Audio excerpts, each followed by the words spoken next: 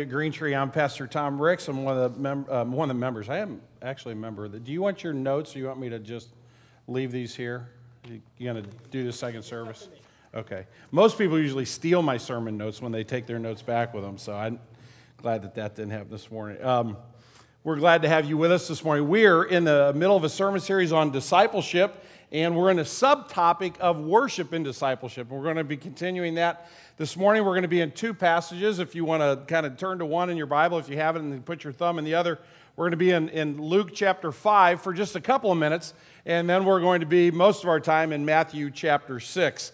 If you don't have a Bible, don't worry. The passage will be up on the screen in just a minute. Now, if you're visiting this morning or you haven't been around the Christian faith for a while, we're going to toss around a couple of terms that are very familiar inside the family, so to speak. But I've been in situations where I've been listening to people talk, and I shake my head yes, and I really have absolutely no idea what they're talking about. As we've been sitting in lots and lots of meetings over the blueprints and the architecture of the building plan that we're developing, you sit in a meeting and they start talking about engineering stuff, or they start talking about acoustical stuff. That's the S1941, and of course it is. Absolutely, everybody knows that. You have absolutely no idea what they're talking about and how much money we just spent or didn't spend, but you want to try to play along. Well, I don't want you to have to play along this morning. So if you're, if you're kind of visiting, trying to figure out Christianity, you're new to the faith, we're going to use a couple words which are synonymous with each other.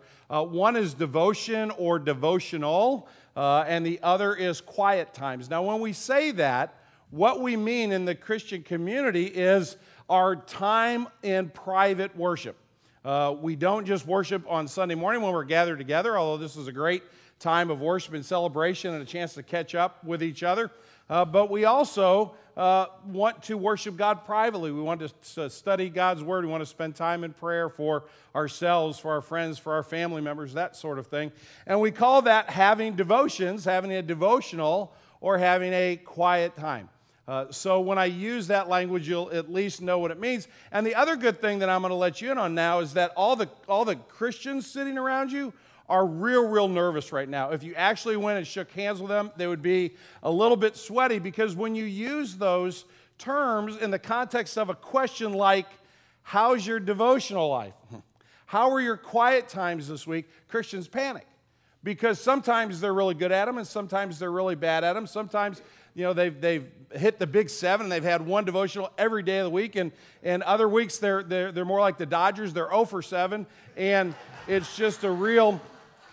Or they get a few, but not enough, like the Georgia Bulldogs. I could go on all morning this morning. Was it not like the best 24 hours in sports the St. Louis has ever experienced? If Jesus would come back right now, it would be perfect. We could just quit while we're ahead. But Christians, when you start asking about their devotionals, they start getting real nervous, like, oh man, where is my Bible? I know it's somewhere in the house.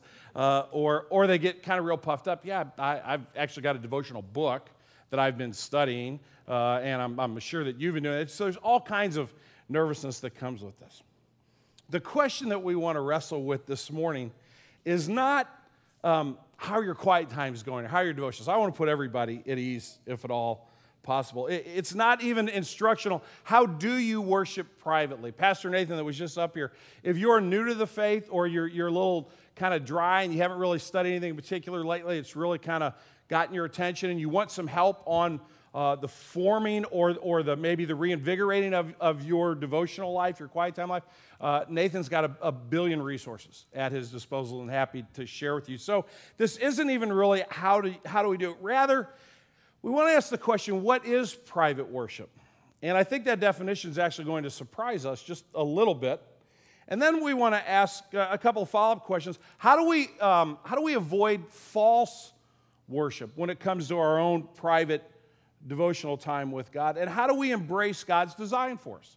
So what is it? How do we avoid what's wrong? And how do we embrace what God has intended for us? That's where we're going to head this morning. But before we jump in, let's just spend a moment asking God to illumine our hearts and minds to what He wants to teach us today. Father, we are so grateful this morning for your word, because it does not condemn us. It does not leave us as orphans. It does not ridicule us, nor does it leave us without hope. But your word is life-giving. Your word brings meaning to every area of this life and the assurance of the next.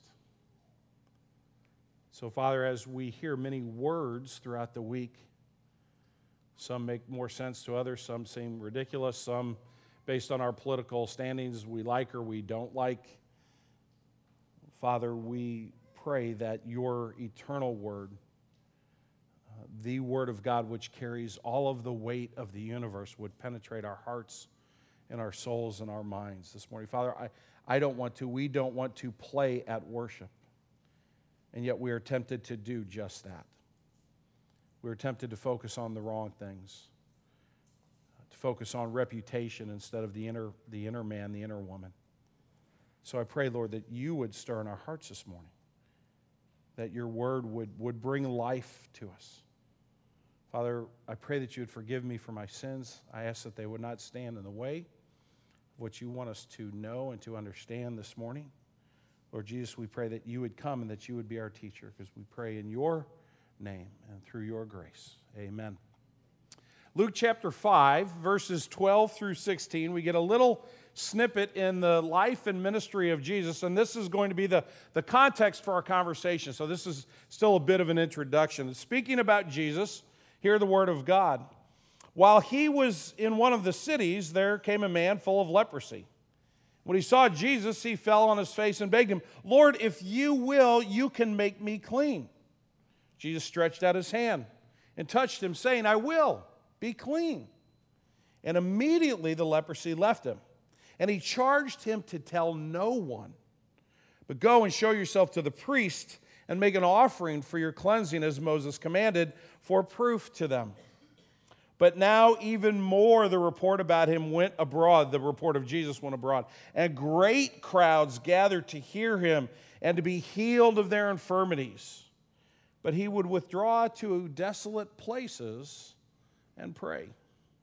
This is the reading of God's holy and perfect word. To him alone be glory. A couple of things that we need to see in the life of Jesus that actually bear some familiarity with our own lives in 21st century America. Notice the demanding pace of Jesus' life.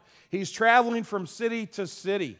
A lot of you get on airplanes and go and do business all around the country. He has a pressure-filled job. A lot of you know what that means, to have the feeling of the kind of the weight of the world on you with your responsibilities. And here's Jesus as he is kind of bursting onto the scene, and people are sitting up and taking notice, and miraculous things are happening. And with this continued growth in his fame, so to speak, comes a continued growth in the demands on his time.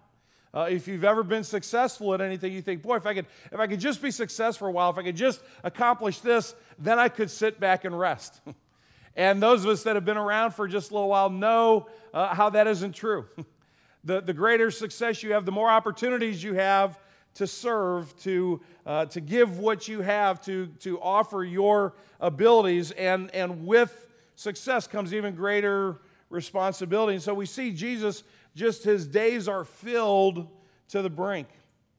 But notice his need for a close connection with God. In verse 16, it says that as these people were just pressing on in Jesus, and you get the idea of day in and day out, it's almost like he'd wake up, he'd walk outside, kind of open the door, so to speak, and there'd be a couple thousand people just waiting to hear him. People had traveled all night, had traveled early in the morning to be with him, and late in the night, right just about when he thought he was done, maybe just sitting down for a minute to catch his breath, and there's a knock on the door, and there's another group of folks that want to see him. It just almost never stopped.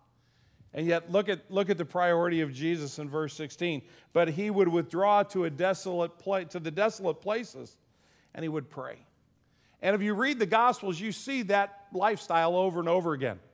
Jesus continually taking time to get alone with his Father. Now, there's some differences between us and Jesus, and there's some similarities, and I want to just briefly mention both of them. The differences are that Jesus, as the Son of God, the one that came from God, that is equal to God, is not worshiping God. And we're talking about private worship this morning. We talk about our devotion. We talk about our quiet time. We're talking about individually worshiping God. Jesus is not worshiping the Father. He is on equal plane with the Father. But he is continuing to have intimacy with the Father and focus on the Father because Jesus is also fully human. Jesus is fully God and fully human. And if you read in Philippians chapter 2 in the New Testament, you'll see that Jesus lays aside that eternal being of his when he comes to earth and he takes on human limitations. And so while Jesus is different than us and he's not worshiping God, but there's a intimacy that is important to him. He is incredibly busy, physically and emotionally drained, and he needed to connect with his Father through quiet, alone time. He needed that time for prayer and for reflection. If you go to, and I'm just going to read these verses very quickly. If you go to John 6, and I can't remember if I put those in the outline or not. I don't think I did. So just listen to these verses for a second. In John chapter 6, Jesus says this in verses 38 through 40. For I have come down from heaven not to do my own will, but the will of him who sent me. And this is the will of him who sent me. He's talking about the Father, that I should lose nothing of all that he has given me, but raise it up on that last day. For this is the will of my Father, that everyone who looks to the Son and believes in him should have eternal life. I will raise him up on that last day.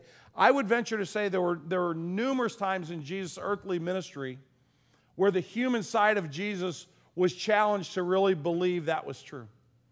Where the Pharisees were attacking him, where people were accusing him actually of blasphemy, actually of saying things that were a curse to God.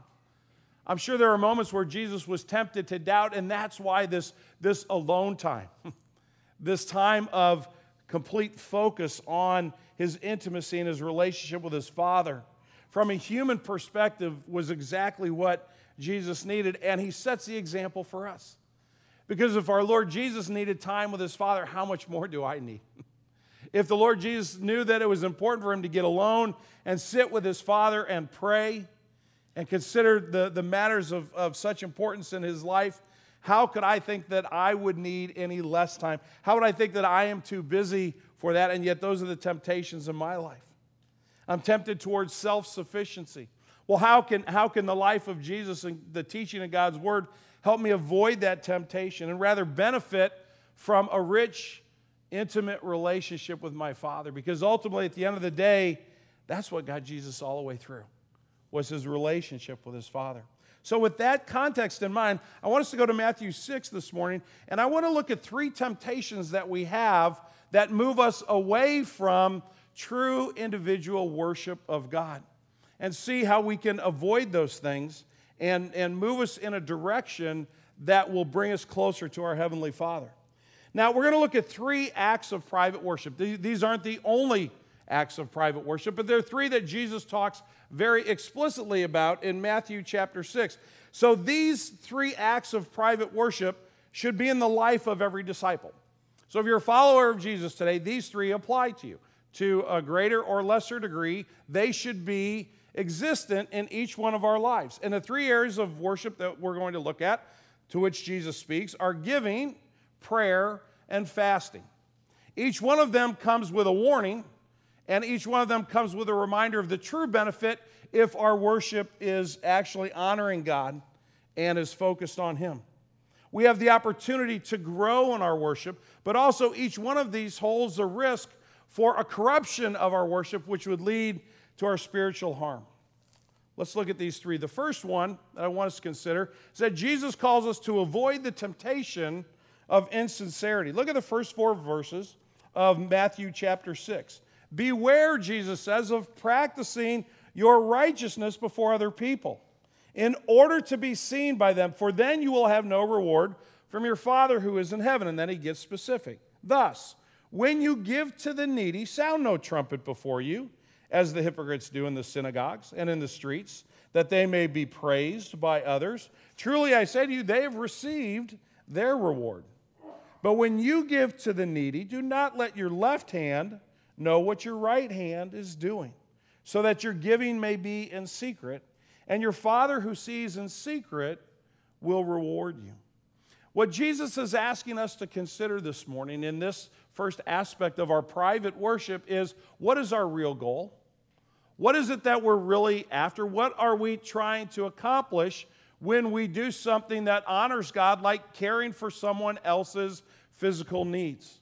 Those who are in other places in Scripture are defined as the widow or the orphan.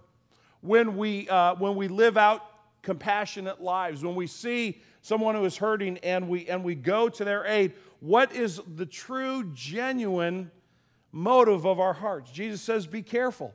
Because the goal could be, if you don't look deep enough and if you aren't careful enough, the goal could be people's approval. Beware of practicing your righteousness before people in order to be seen by them. If my goal in caring for others is not the worship of God, but rather the approval of man, then I will miss the blessing that God has for me in my personal worship life with Him. Is my desire to worship God through a real generosity? If not, the facts are I don't really care for God, nor do I care for the person I'm helping. I'm simply using both of them as a stepping stool to my own fame, to my own approval of others. I'm doing it in the name of God, so I look like a good church religious kind of person, right? And I'm helping this needy person who can't help themselves. Boy, oh boy, am I just a sweetheart of a guy that would sacrifice so someone else could be helped. And that's my goal. For you to like me, for you to say, boy, that Tom, he's really something, isn't he? Look at how he cares for others. Rather, Jesus says what we're after is a private giving. And Jesus goes to the absurd. It's the right hand not knowing what the left hand is doing. Jesus uses the absurd to make his point. It should be that much just between you and your Father. It should be that quiet, but it should be an irrepressible joy. It should be a giving that just has to happen in your heart and in your mind, because that's the way you can respond in thanks to what God has done for you.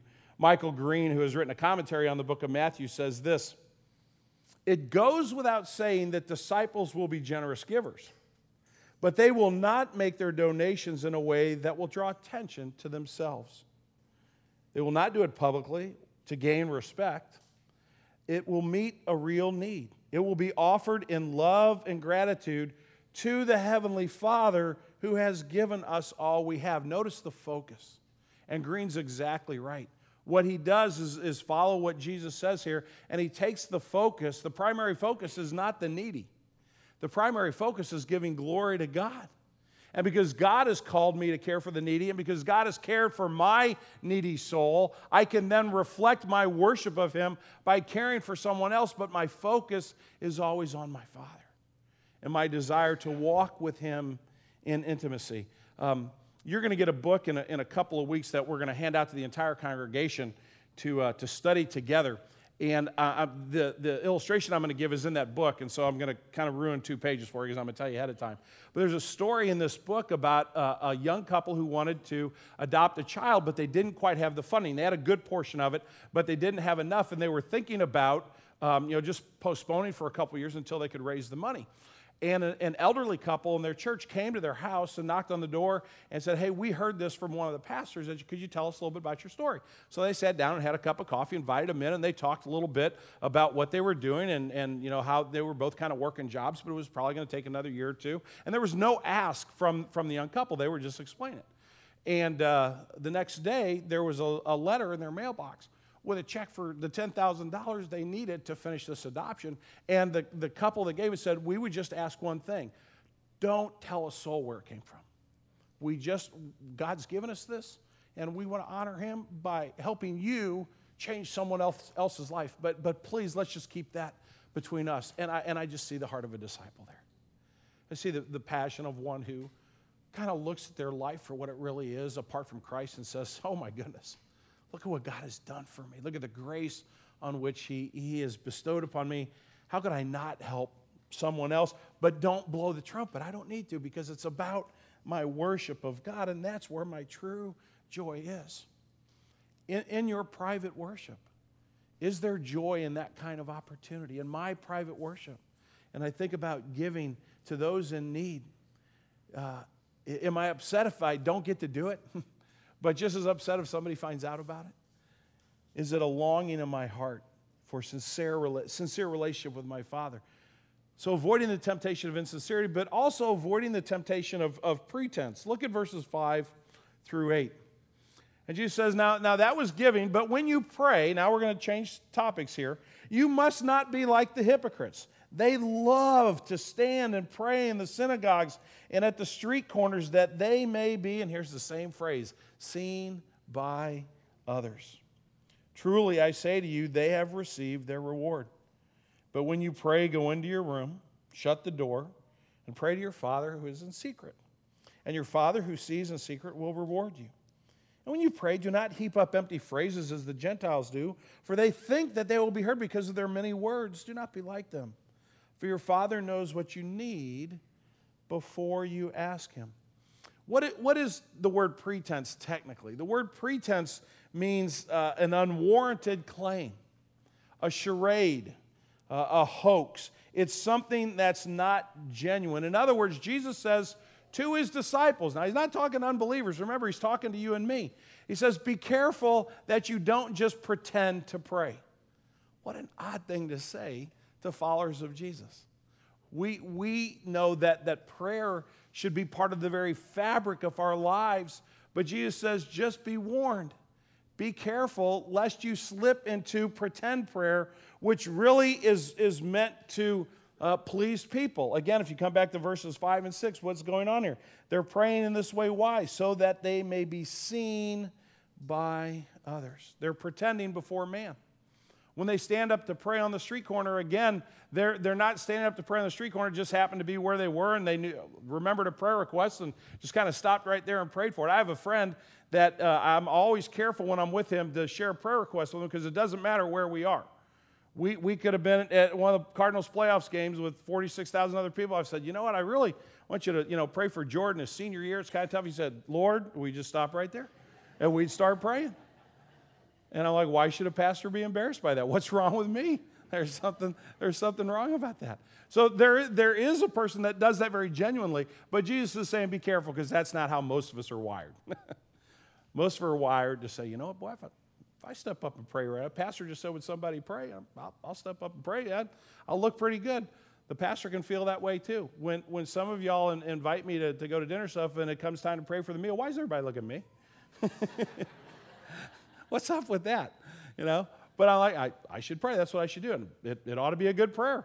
They invited me to dinner. Better be worth the invitation. How is that focused on God? How's that focused on a genuine life of worship? And so Jesus says, be careful because you can pretend before man, but even more interestingly, he says, be careful not to actually pretend before God. He says the hypocrites want to be praised by man, but what are the Gentiles, the pagans, the people that are kind of outside the family and aren't really getting it? What are they after? Don't be like the Gentiles. They pray. What do? They think they'll be heard for their many words. They end up being verbose. They end up going on and on and on, and they think the more I practice, the more I do this, the more this God will have to sit back and go, wow, they must really be sincere. They've been praying for 20 minutes.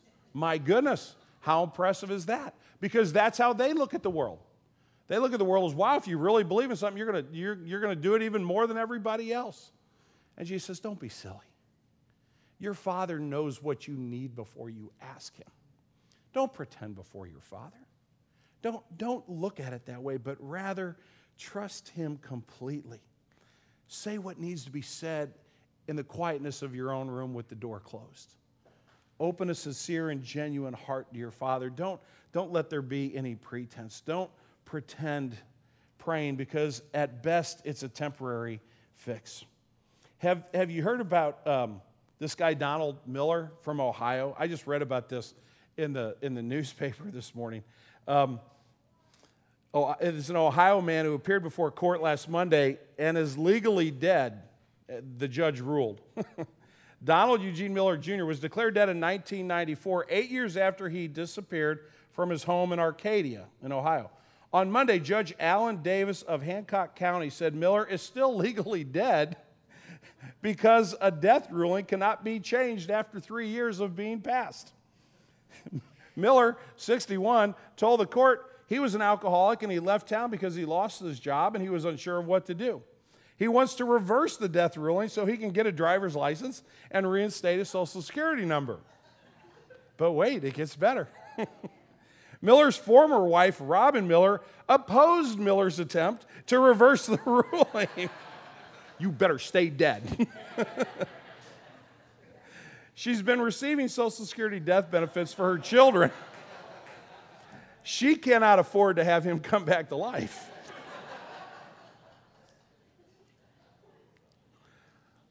Miller running away because he had a real life problem. I'm not doubting that his problem was very serious, and his challenges were clearly huge.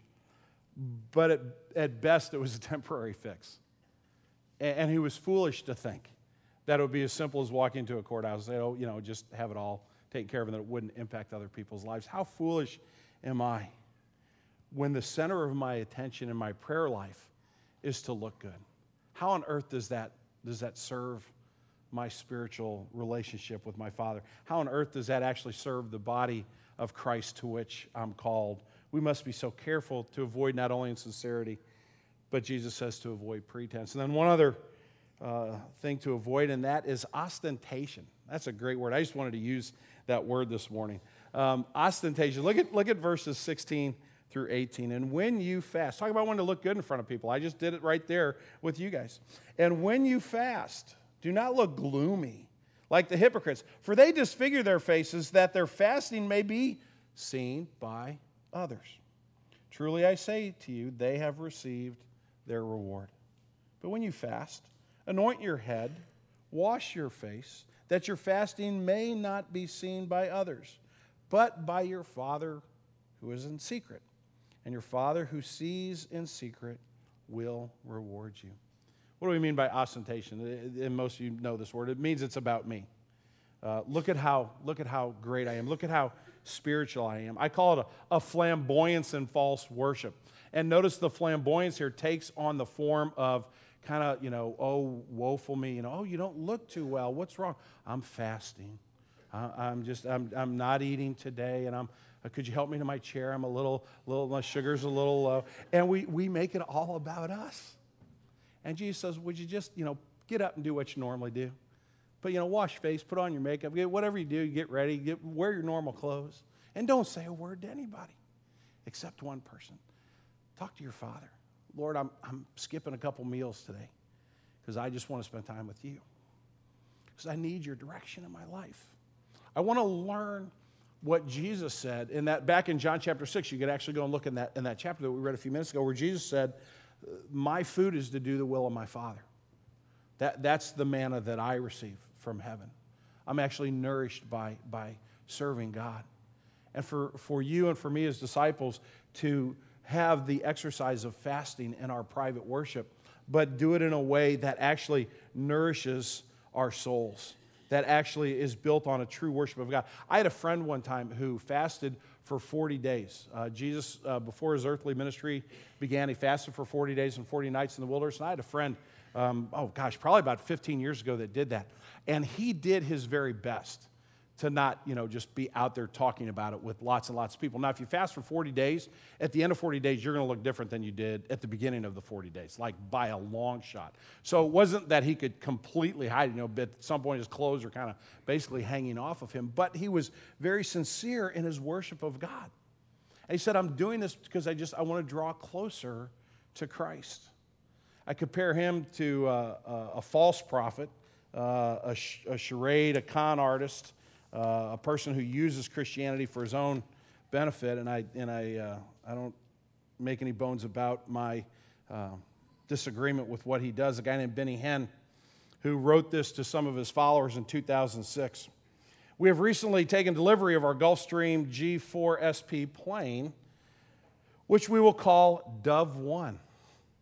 I've enclosed a beautiful photo-filled brochure to explain more about this incredible ministry tool that will increase the scope of our abilities to preach the gospel around the globe. Now we must pay the remainder of the down payment.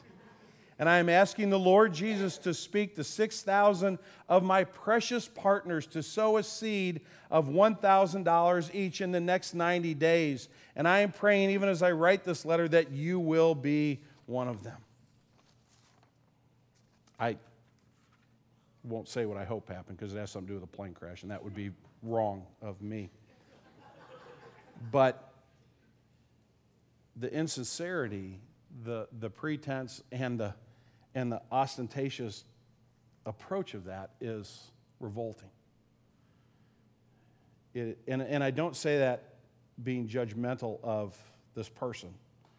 I'm saying that in light of what Scripture says about our care for others and our worship of God.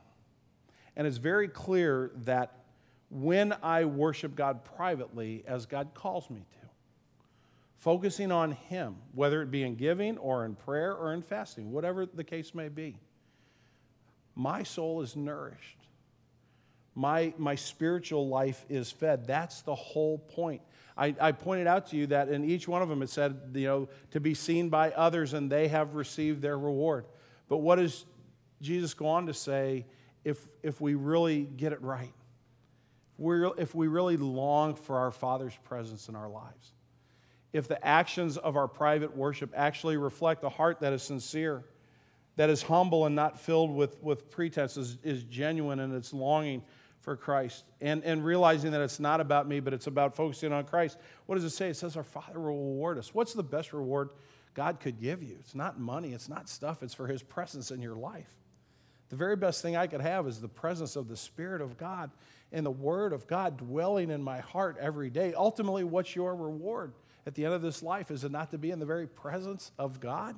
We just sang about worthy is the Lamb this morning. And being in the presence of God to give Him glory and to walk with Him in intimacy for all of eternity. And Jesus is saying that can begin right now if we understand what it means to privately worship.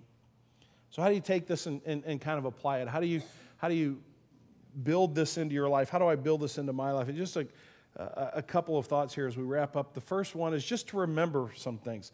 Remember that insincerity must move to a radical generosity privately, which is celebrated by our Father and benefits those in need. I think it really would be cool if I focused my giving on loving my Father.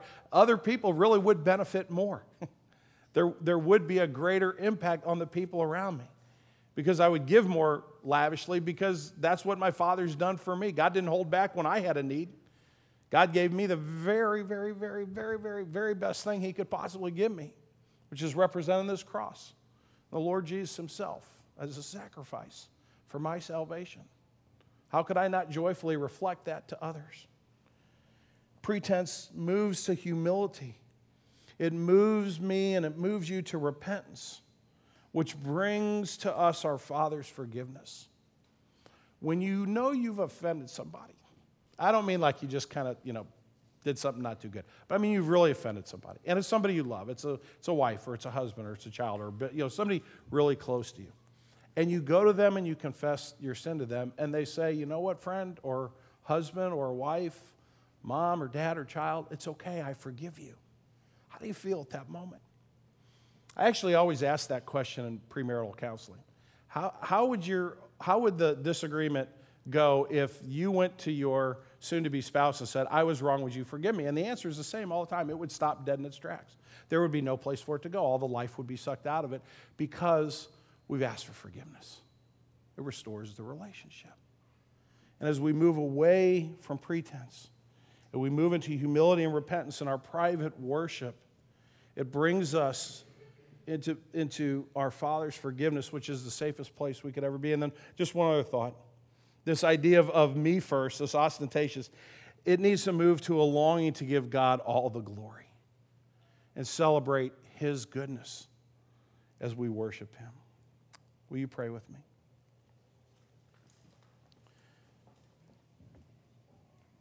Father, I pray for myself and for my brothers and sisters here. As we think about who we worship when nobody's looking, Jesus says, at the end of the day, be careful not to worship yourself. Be careful not to be put yourself at the center of your worship, but rather to put your Father at the center of your worship. So, Lord, whether it's offering a helping hand or giving to someone in need, Lord, whether it's our prayer lives, whether it's taking a day every so often just to say, Lord, I'm gonna not eat today because I want to focus on your goodness and your provision for me. Lord, I pray that you would guard us from the temptation of putting ourselves at the center of that we would worship you with a genuine heart that longs to know you and to love you because you have first loved us. We pray in Jesus' name. Amen.